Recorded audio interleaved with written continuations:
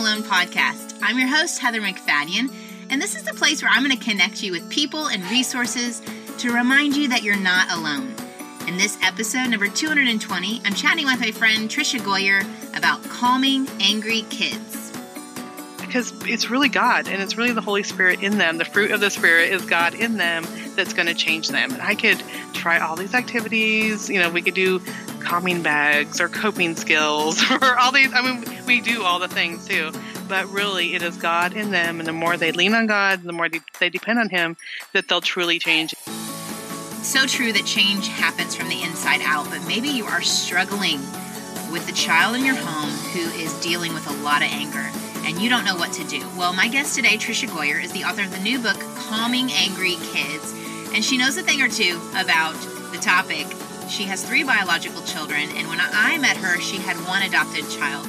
She now has 7. She adopted a group of 4 sisters, and they were in their junior high and teen years. So she shares a lot from her own story, and I think that you're going to be really encouraged with actual, practical, tangible things you can do. But like always with my episodes, I never want to leave you with overwhelm. I always want you to ask God what's for me and what's not for me. What's going to help me have empathy for my friends who are dealing with this topic and how I can pray for them. What's something we can integrate easily and is going to encourage our family. But I never want you to feel the burden of somebody else's plan or how their family functions.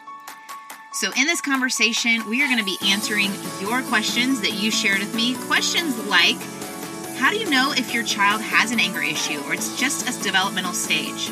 How do you help children who are siblings of angry children?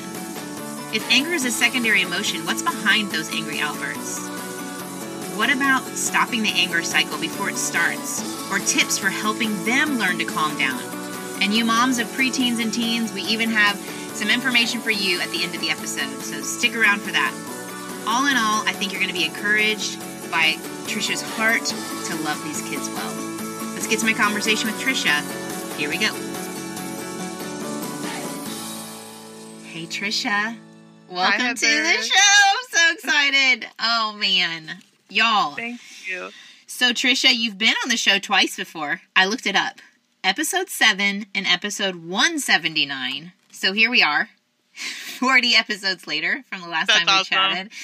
And I know in that 179 you shared a lot about where God had called your family and how you were walking out in obedience to adopt. But in case someone hasn't listened to that episode yet, will you just quickly summarize or introduce the y'all listening to your family and all God has brought into your family in the last few years?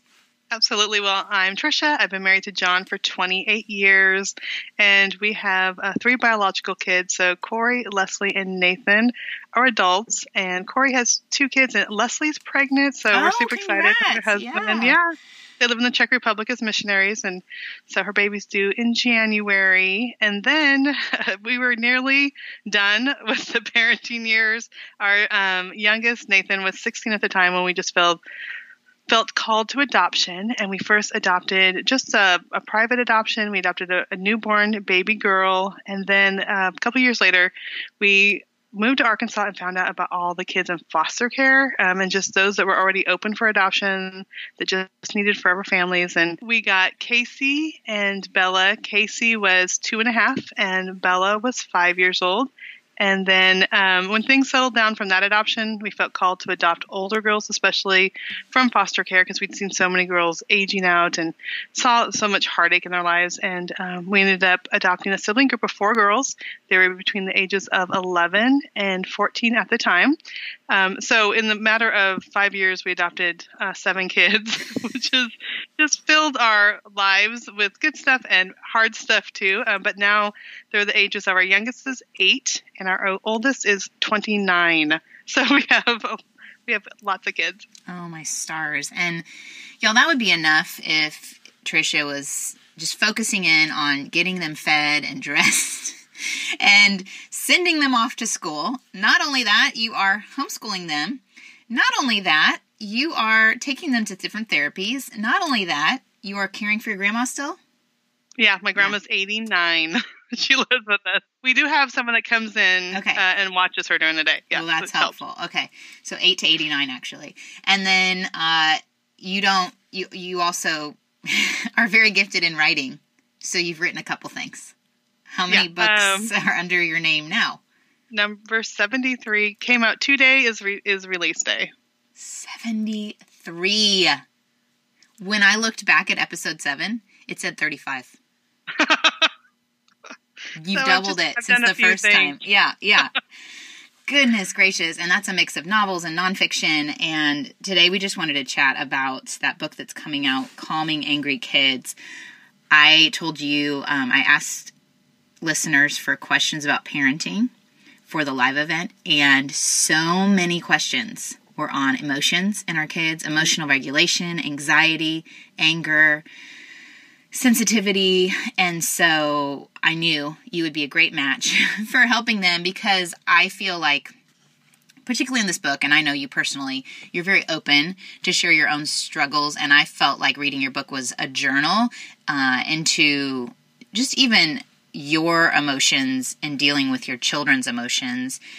And whether this mom listening has adopted or a child is biological, it can rip our hearts to bits when we're seeing our kids struggle. And so just to have you be vulnerable and open, thank you for doing that. Thank you for trusting us with that.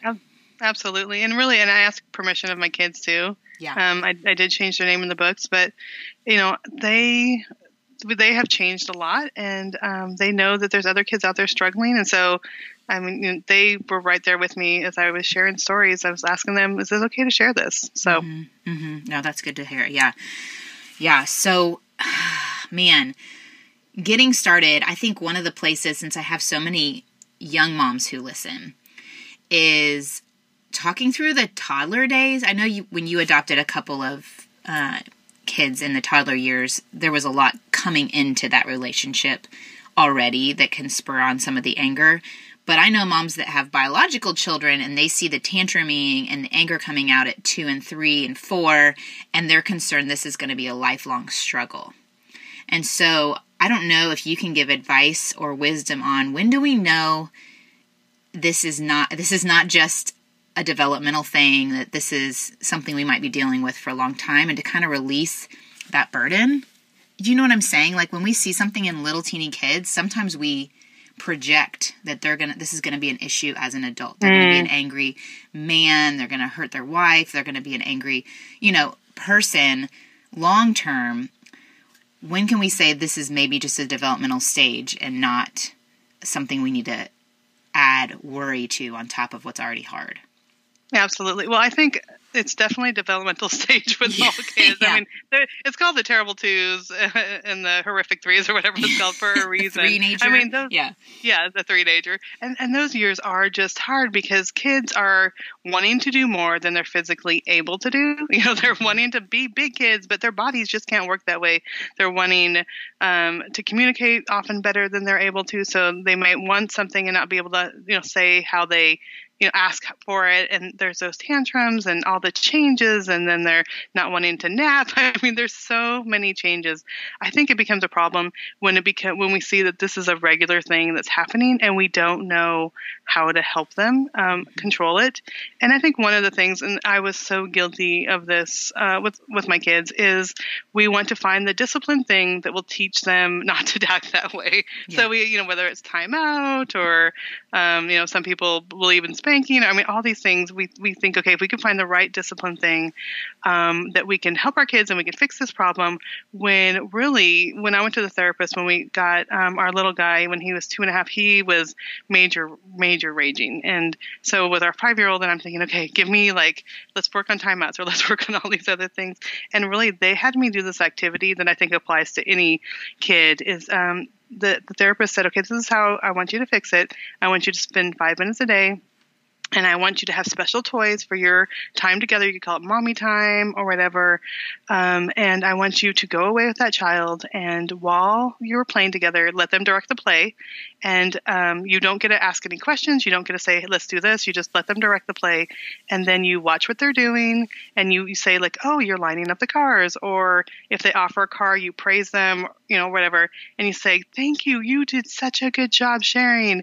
And then you also repeat what they say. So they may say like blue car, you say blue car. And what it does is it just lets the kids know that you are watching them, you are listening to them, and you appreciate them, and you praise them. And I think so many times at that age, we get so used to just doing things for our kids. We get used to feeding them. We get used to changing them. We get used to bathing them, where we're just this big body that's just moving around.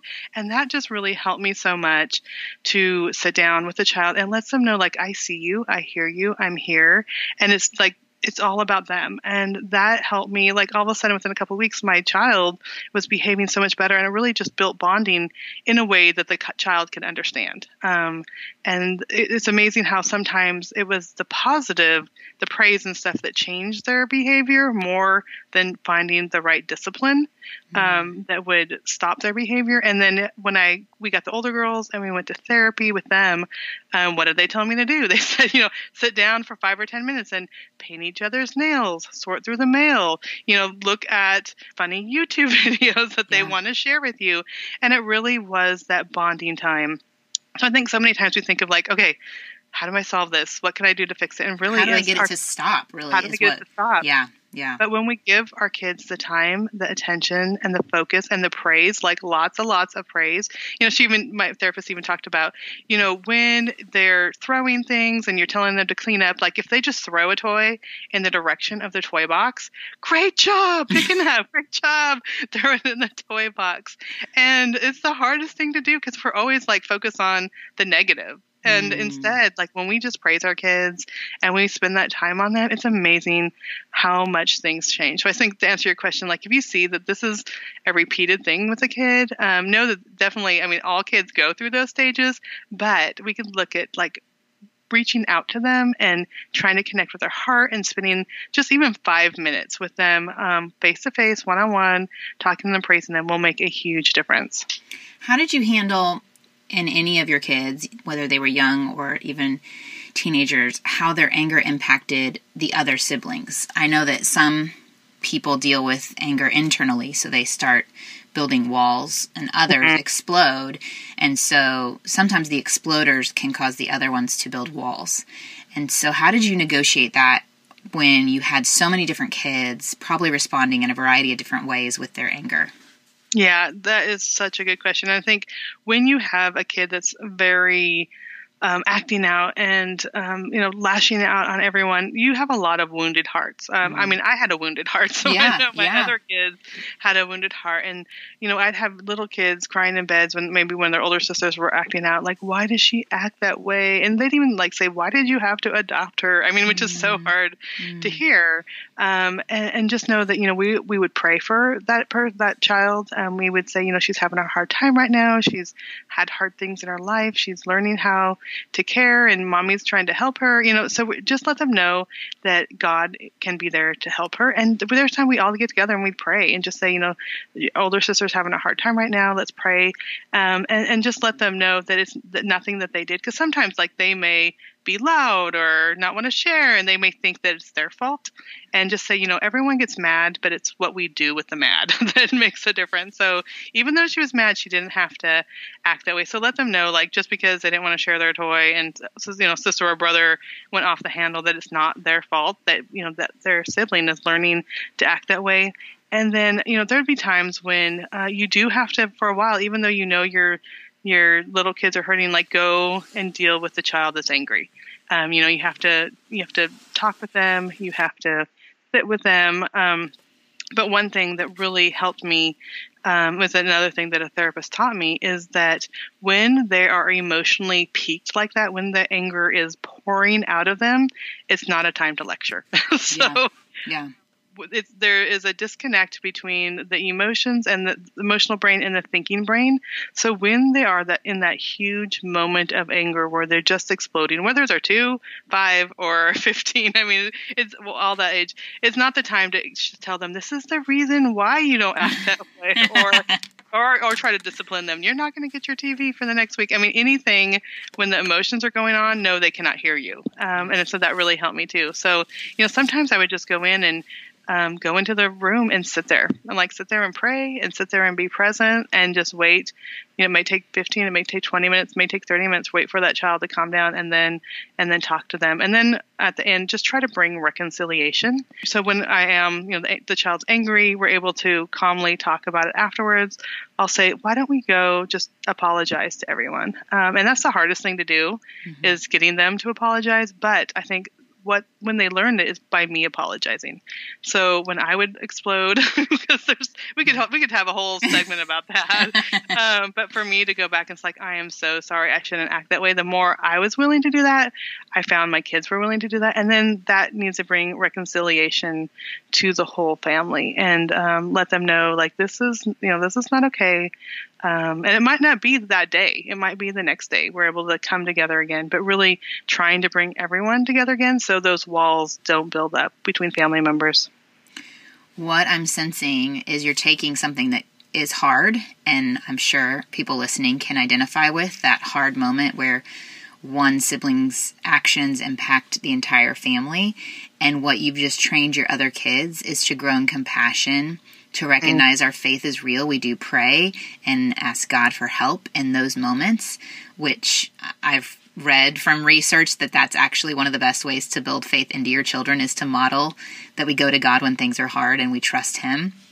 And then you just taught them reconciliation and forgiveness, which, so many beautiful things that can come out of a really hard thing, which is anger and emotions and conflict. And so thank you for sharing all that, because that reminds us that we don't just have to avoid anger and say, get those kids to calm down, but we can embrace it and model so many beautiful things for our families that are actually the gospel to a world that's angry, to a world that's clashing into each other, that we can pray if we see a cashier that's angry and just have compassion for her and say, I wonder what's happening in her life. We can pray for her. So all the different ways we can model those things is so, so beautiful. You and I were talking about how anger oftentimes isn't the primary thing going on. And so much is coming. It's usually a secondary emotion, especially for the kids that you've brought into your home. What have you found to be oftentimes the emotions or the reasons behind the anger? That's such a good thing. There's triggers that cause the anger, and sometimes we might not even, it might be abandonment. It might be feelings of shame. One example that I have is one of my little kids got burnt. We were at a camp out and she accidentally touched the fire, and I'm trying to deal with her and help the burn.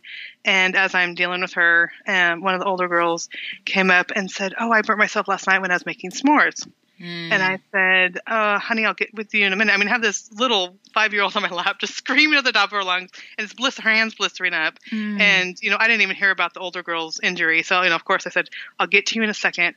Well, all of a sudden the look on her face went from horror, pain, shame, and anger all there. And she ran off. She went to her cabin. She packed up her things and took off in the woods in that moment. So, then her sister was mad at me because I didn't help her sister. it was this whole big thing. But what I realized was that moment when I said, no, I'm not going to help you right now. And I'm sure, it was like, I'm sure my voice wasn't gentle, like, no, just a minute. You were feeling that, I was dealing with a child with blisters on her hand. Yeah.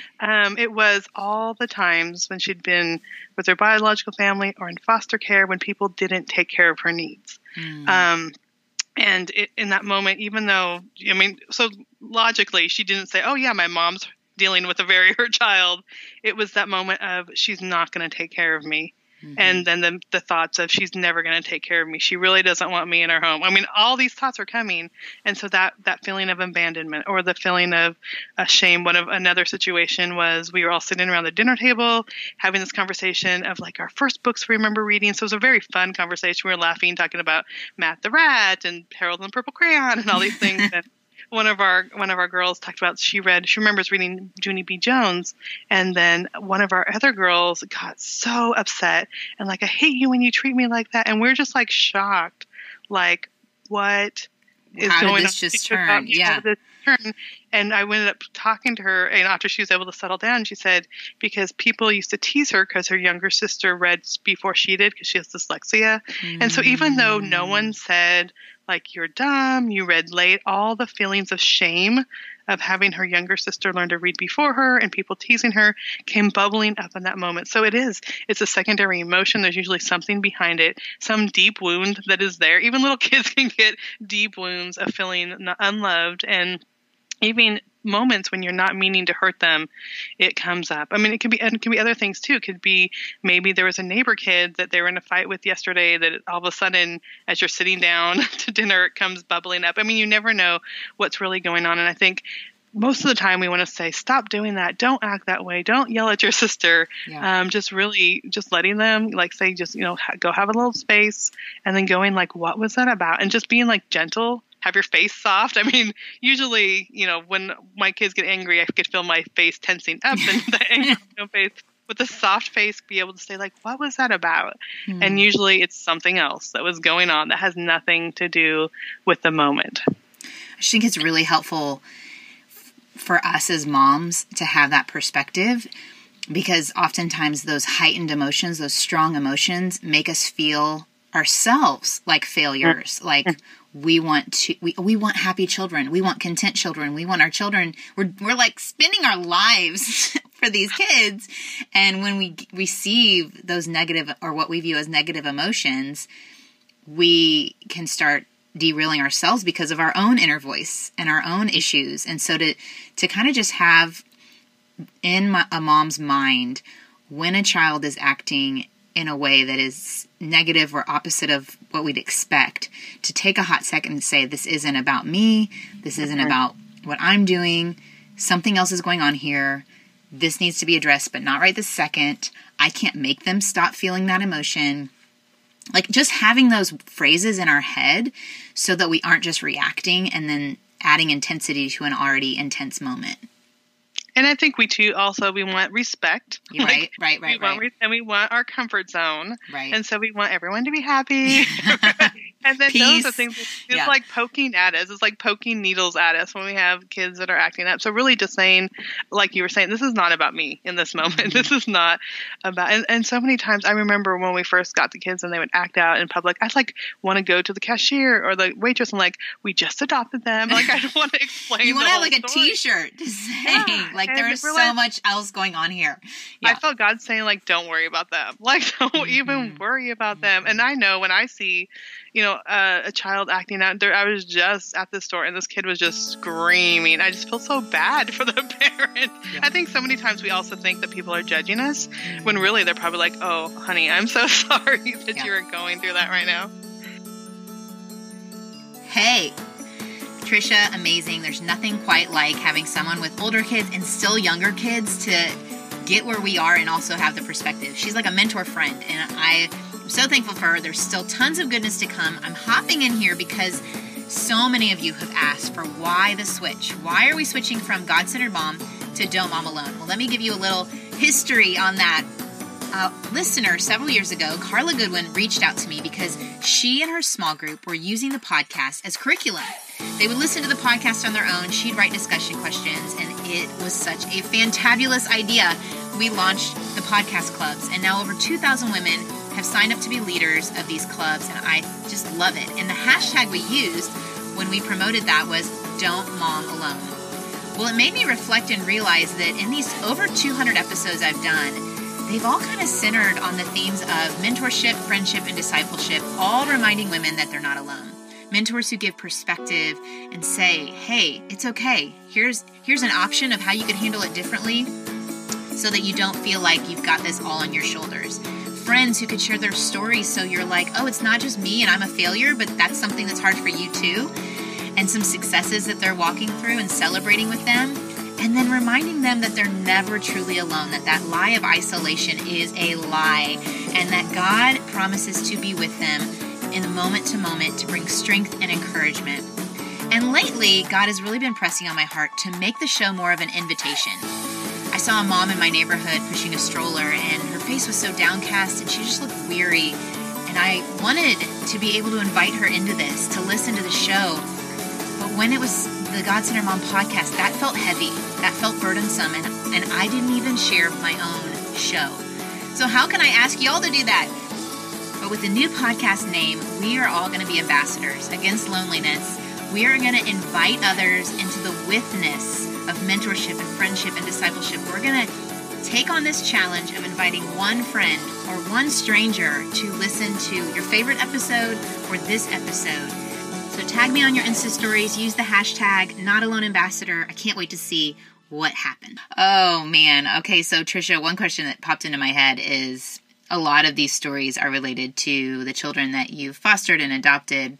With your 3 biological children, did you have to deal with anger the same way, or is this something that you've been learning more recently?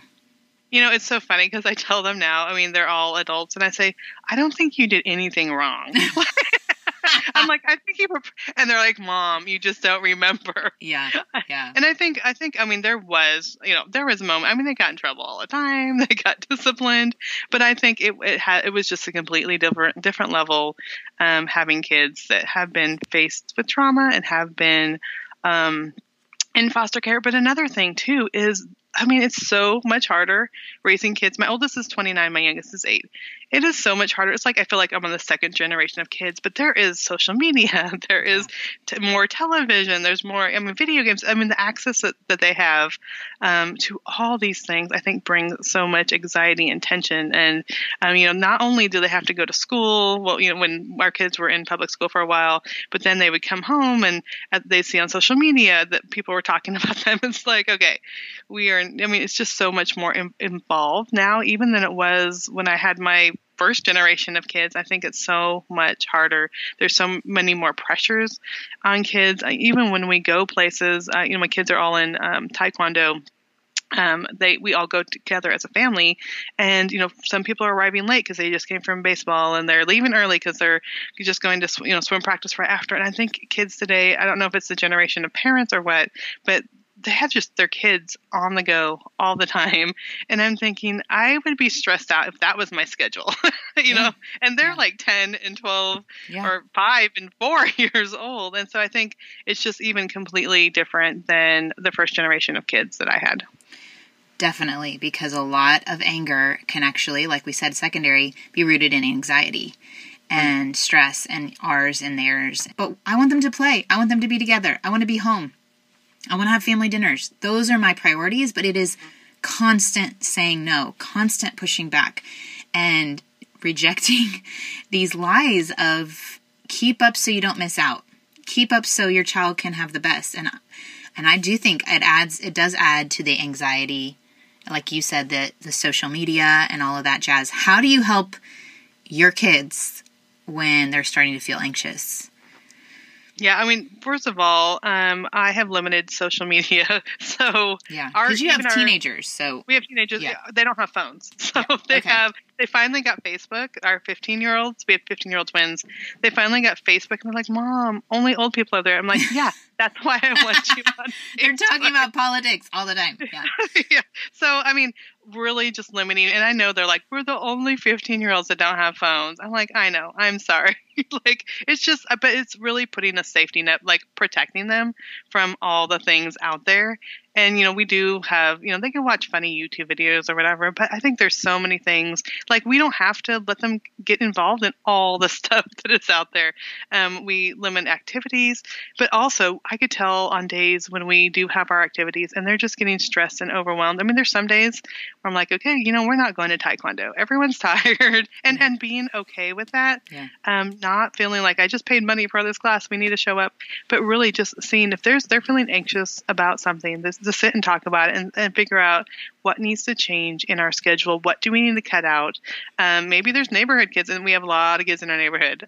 So even though they're homeschooled, they get lots of interaction. Yeah. Maybe there's a parent I need to talk to. Maybe there's kids that they can't play with for a while because this kid's teasing them. I mean, there's all the things that we can, but we have to sit down with our kids and we have to figure out like what is going on, what is making you anxious, and giving them permission to say, there's too much. I just can't keep up with all my homework, or the schedule. I mean, give them permission to do that. And even with my older kids, I remember my daughter was 12 and she was in music lessons and after school activities. And she came to me, she's like, my schedule is stressing me out. And so we cut out some things. And this is, she's 25 now. And so this was a while ago, but just being able to give kids permission if they don't want to do something without worrying about, oh no, it's not going to be on the college or high school application. Right. Totally. And helping them sort through it because they only know to look around. And we have to model looking up to God and not around at where our value comes from and our identity comes from. Yeah, and another thing, too, I'll just add is spending time with them in God's Word. And how do you all do that? What does that look like when you have a large family? Yeah, well, we all gather around the table. So because we homeschool, that's the very first thing we do in the morning. And so we have prayer journals that I just got online. I can send you a link that put in the show notes so people can look. But they just have a place for them to write a scripture. They put things. Let me think. There's a scripture. There's things I want to pray for. There's God, please change me. And so it has things that they want God to change them, and then things that they thank God for. So there's 4 different areas. And so we do that every morning. And then we talk about the scriptures that they chose. We talk, and sometimes I'll help the younger kids pick out scriptures. And then I love the part, God change me. So we'll talk about, because I have my journal right there with them. I'm saying, Lord, help me to be patient. And I might write a scripture that has to do with patience. And so it just goes to show them, like, all of us have things we need to change, and hearing like them kind of mimic those things help me not yell at my sister or help me to do better on my homework and concentrate. So whatever issues they have. And then we go around the table, we all share what things, and then we go pray. So from the youngest to the oldest, we just go around and we pray. And the little ones, I mean, my 8-year-old prays for mommy and daddy every day. Like that's pretty much his thing, like his go-to things. And we're like, you can add other things to pray for, but it's okay. Like he's getting into the habit. Yes. Yeah. He's praying. And so then we do that, and then we will often have a devotional book. And then I always read a chapter of a missionary book because I really feel like these are the people I want my kids modeling their lives after. And so even if you don't homeschool, I mean, you could take time, a couple days a week to read a chapter of a missionary book or to go through your prayer journals or to pray together as a family. I think that has been so important for my kids. Because it's really God and it's really the Holy Spirit in them. The fruit of the Spirit is God in them that's going to change them. And I could try all these activities. We could do calming bags or coping skills or all these. I mean, we do all the things too. But really, it is God in them. And the more they lean on God, the more they depend on Him, that they'll truly change. And especially one child I just had, she's 13 now, and we just had the hardest time with her attitude. And it wasn't until daily I started praying with her, praying through this fruit of the Spirit and praying that God would help change her, that we saw change. I mean, I could do all the outside stuff to try to fix her, but really it's going to be God inside as she leans on Him that's going to make the big difference. So helpful. I think you've given us tools like the connecting at the beginning of our conversation, talking about spending time with them outside of the conflict to kind of help reduce some of the emotional outbursts and equipping them with connecting with God and His truth and prayer. Let's say the mom is dealing with, and I know this is the second half of your book. So the first half of your book is understanding anger, theirs and yours, the different triggers and the issues that can fuel it. And then the second half is helping your angry kid. And so building those bonds, which we talked about. Let's talk about stopping the cycle before it starts. What advice, I know some of my boys are more prone to anger as a thing than others. And some of them are more exploders and some of them are stuffers. How do we help cut that off before it goes into crazy land? Yeah, well, one of the things that one of the therapists had me do is help them create an anger log. And so okay. Yeah, so really it was like a journal. And so they would put the day and the time and then what made me mad. And I think it's kind of eye-opening when you realize, like, what are the things that continually make them mad. So one of the things with my older girls was when they first wake up, they're still trying to wake up, and the little siblings are just like all over them and trying to talk to them when they're not. And so really, I wake my kids up in shifts now. Like, I wake my little kids up, get them fed, get them dressed, get them settled down, like with a cartoon or coloring or something, and then we wake the older girls up and, give your bigger sister space. So once I worked on an anger log, I can see, okay, these are the things that are making them mad, and then let's look and figure out what's really going on. So it could be things that they're tired, or if they're on medication, like their medication hasn't kicked in. We have some kids with ADHD that if their medication's not kicked in, then there's a lot of anger that comes from just being all those heightened emotions. Sometimes it's sensory issues. So, some of my kids, I've gotten them like those little fidget not the spinners, but the little cubes. Or things to chew on. Some of them have like sensory stuff, and if they have something to chew on, it helps. So when, I read out loud, sometimes they'll have Play-Doh. I mean, we figure out like what is going on, what's making them mad, and then what can we do? Or maybe it is, this was my oldest daughter. She would get mad on the way to church because she would get so overwhelmed by all the people that want to talk to her. Oh, you look pretty today. Yeah. And so because I'm thinking, why is this kid mad? And this is not one of my adopted kids. This is like my biological kid. When we go to church, she'd get so upset and she'd hide behind me and she wouldn't want to talk to people and she'd kick the kid. And I realized like she didn't know how to handle all the attention of people talking to her. And so then we would role play and we would say, okay, someone's going to say, you look pretty today, or I like your hair, or they're going to want to, talk to you in Sunday school class. And so we worked on role playing. So the anger log can really help you figure out and have them do it. Like if they're old enough, have them write down the things that are making them mad and then talk through those things and figure out how to solve them. And I think that's how you break the cycle, is making them aware, and say, but I'm here to help you. Like, it's not me against you because you're mad, but it's me and you trying to figure out together what can help you. And that can really help the cycle. And I'm imagining, especially if they're little, this is happening after they're totally calm, not in the moment. You're not filling out the journal. Exactly. It could be the next day. Yesterday, what was going on? Yeah, that's really helpful. That's really helpful. Yeah, especially if they're older, they could probably reflect back. And I'm thinking adults who go into church a little overwhelmed and angry. So she is not alone in that. She is not alone in that.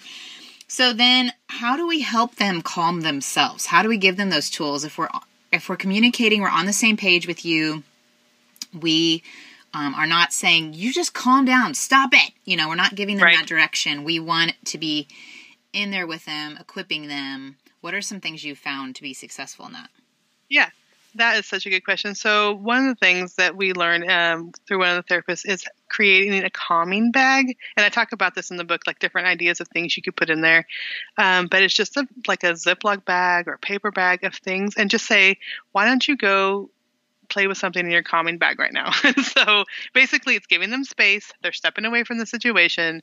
And there's things in there like bubbles. So when you blow bubbles, you have to breathe. We tell our kids, take a deep breath, breathe. Well, bubbles, they have to suck in and they have to blow out. So they could blow bubbles.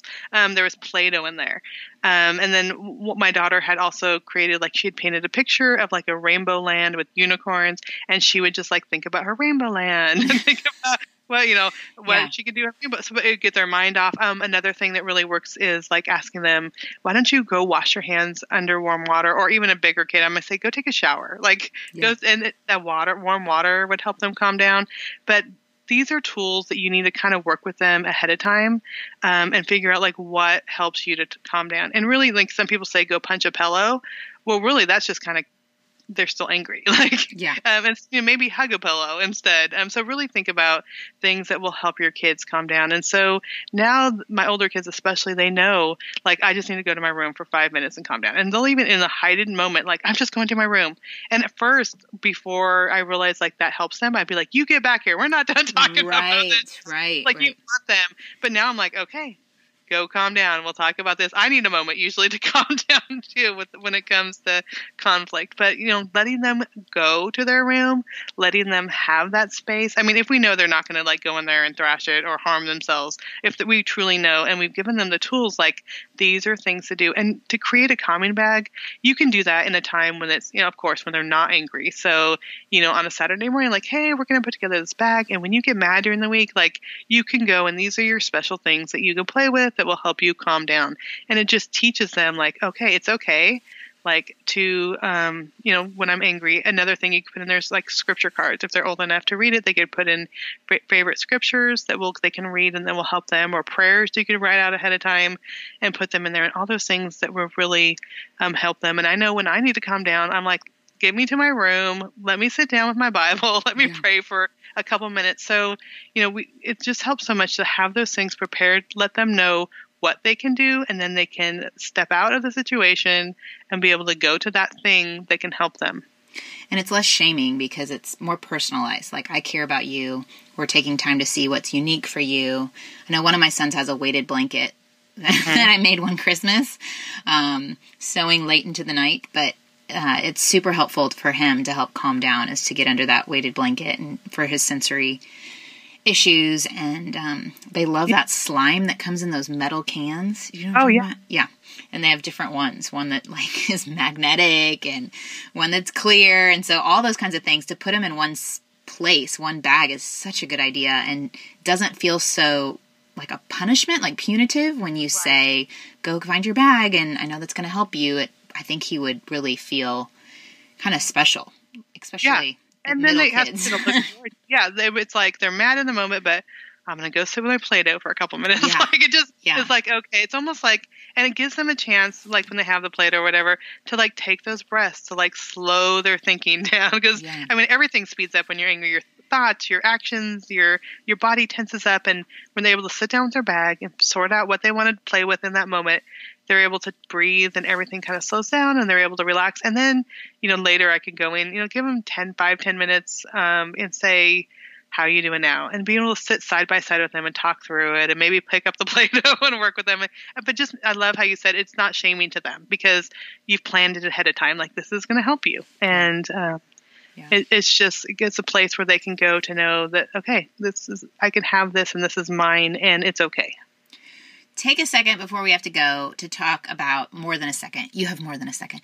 But to talk to the mom of the preteen and the teenager about anger, because I don't often get to address the mom of teens and preteens. And I know that's a really isolating time because not a lot of people are writing about it online. And I know you've dedicated a couple chapters to that. What advice would you give her if she's just feeling really discouraged by what she's seeing? Well, it's such a hard age because it's the age where in one moment they're a little kid, still the preteen especially, and the next moment they're trying to act grown up and they're also maybe pulling away more. So you had this little kid that want to do everything with you and now they want to isolate themselves. But also, let's just say hormones. I mean, hormones are huge, not only in girls, but in boys too.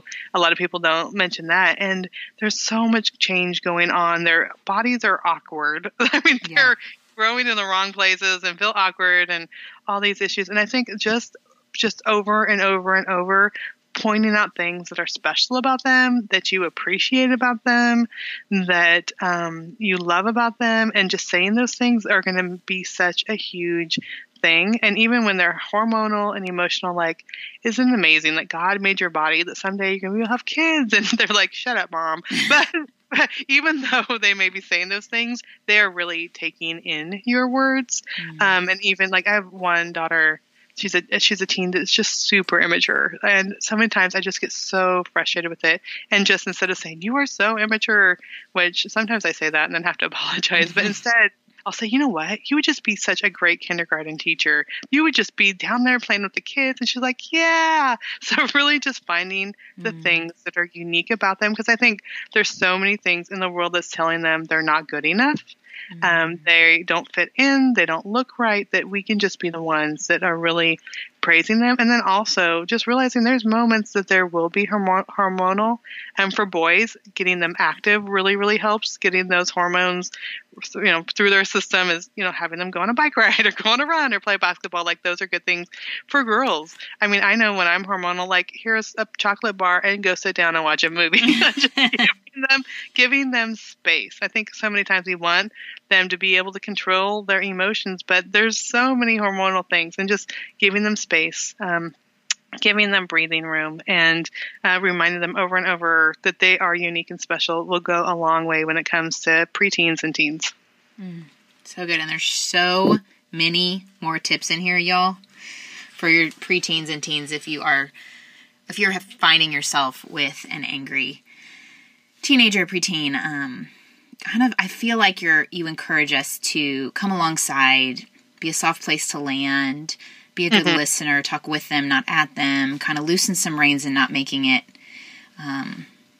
so strict that you lose their heart, and it being about the relationship there, but still keeping them accountable for how their actions are impacting the family, and so much grace in that. Trisha, thank you so much for being with us today and for sharing a little bit of what God's teaching you, and we are praying so hard for you and your family, and I know it brings me to tears when I think about all that God's doing, and I've just been walking with you for a long time and watching Him unfold His plans, and I'm so thankful to count you as a friend. So thank you for being on today. Will you let everyone know where they can find you online? Absolutely. Well, first of all, Heather, I just appreciate you, and I appreciate your prayers, and I'm so thankful for you too. But they can find me online just at TrishaGoyer.com, and Trisha's TRICIA, Goyer's GOYER.com, and then on Facebook, Instagram, Twitter, all the places. It's just Trisha Goyer, and I love hearing from people. I might not be able to get back to them within a day or two, but if there's someone's hurting that just needs some encouragement, I have been there. I know what it's like to just not know what to do. Yeah. If they just want to send me a private message or on Instagram or Facebook, just know it might take me a couple of days, but I would love to just give some encouragement and just pray for people. And we are still there. I just want to say, even though I wrote the book, sometimes I feel like I should have it all fixed by now. We are still in the midst of it with our kids, and there's no shame in that. We just need to love each other and support each other as moms, and love and support each other's kids. And so I just appreciate you, Heather, your prayers and your love for me and my family. Absolutely. Absolutely. We'll always continue. And yes, we are all a work in progress. There's no expert. Anyone who says they're a parenting expert makes my eyebrows raise a little bit. Like, really? That's neat. Okay. Well, thank you, Trisha, so much. I will point people to all the things in the show notes. And just can't wait to see you again soon. Yes, I can't wait. All right. Adios. Thanks. I know one action step I'm taking after having this conversation. It's creating a calming bag with one of my sons, because I think that would go a lot better than the whole slamming door situation we have going on right now. Anyone else? Okay. I wanted to remind y'all, last week you heard from Elise Fitzpatrick. She talked about idols of motherhood. You guys obviously loved it because it was in the top 3 on iTunes all week in Kids and Family, which is a big deal. So I wanted to remind you that she has this women's conference coming up, Idols of the Heart. And you can either watch it live or you can get a license and have access to it all the way through the end of the year. So she's basically going to be talking about this weight we might feel under our sin, or surprised by situations that bring up fear and anger or distress. If you were resonated with stuff that she said and you want more help, this would be a great option. And you can buy a streaming license from the Hub for an individual or a small group, or your entire church could basically have a women's conference at their church by streaming this event. It doesn't have to be on the day that she's recording it. You can plan it out for a November event or a December event.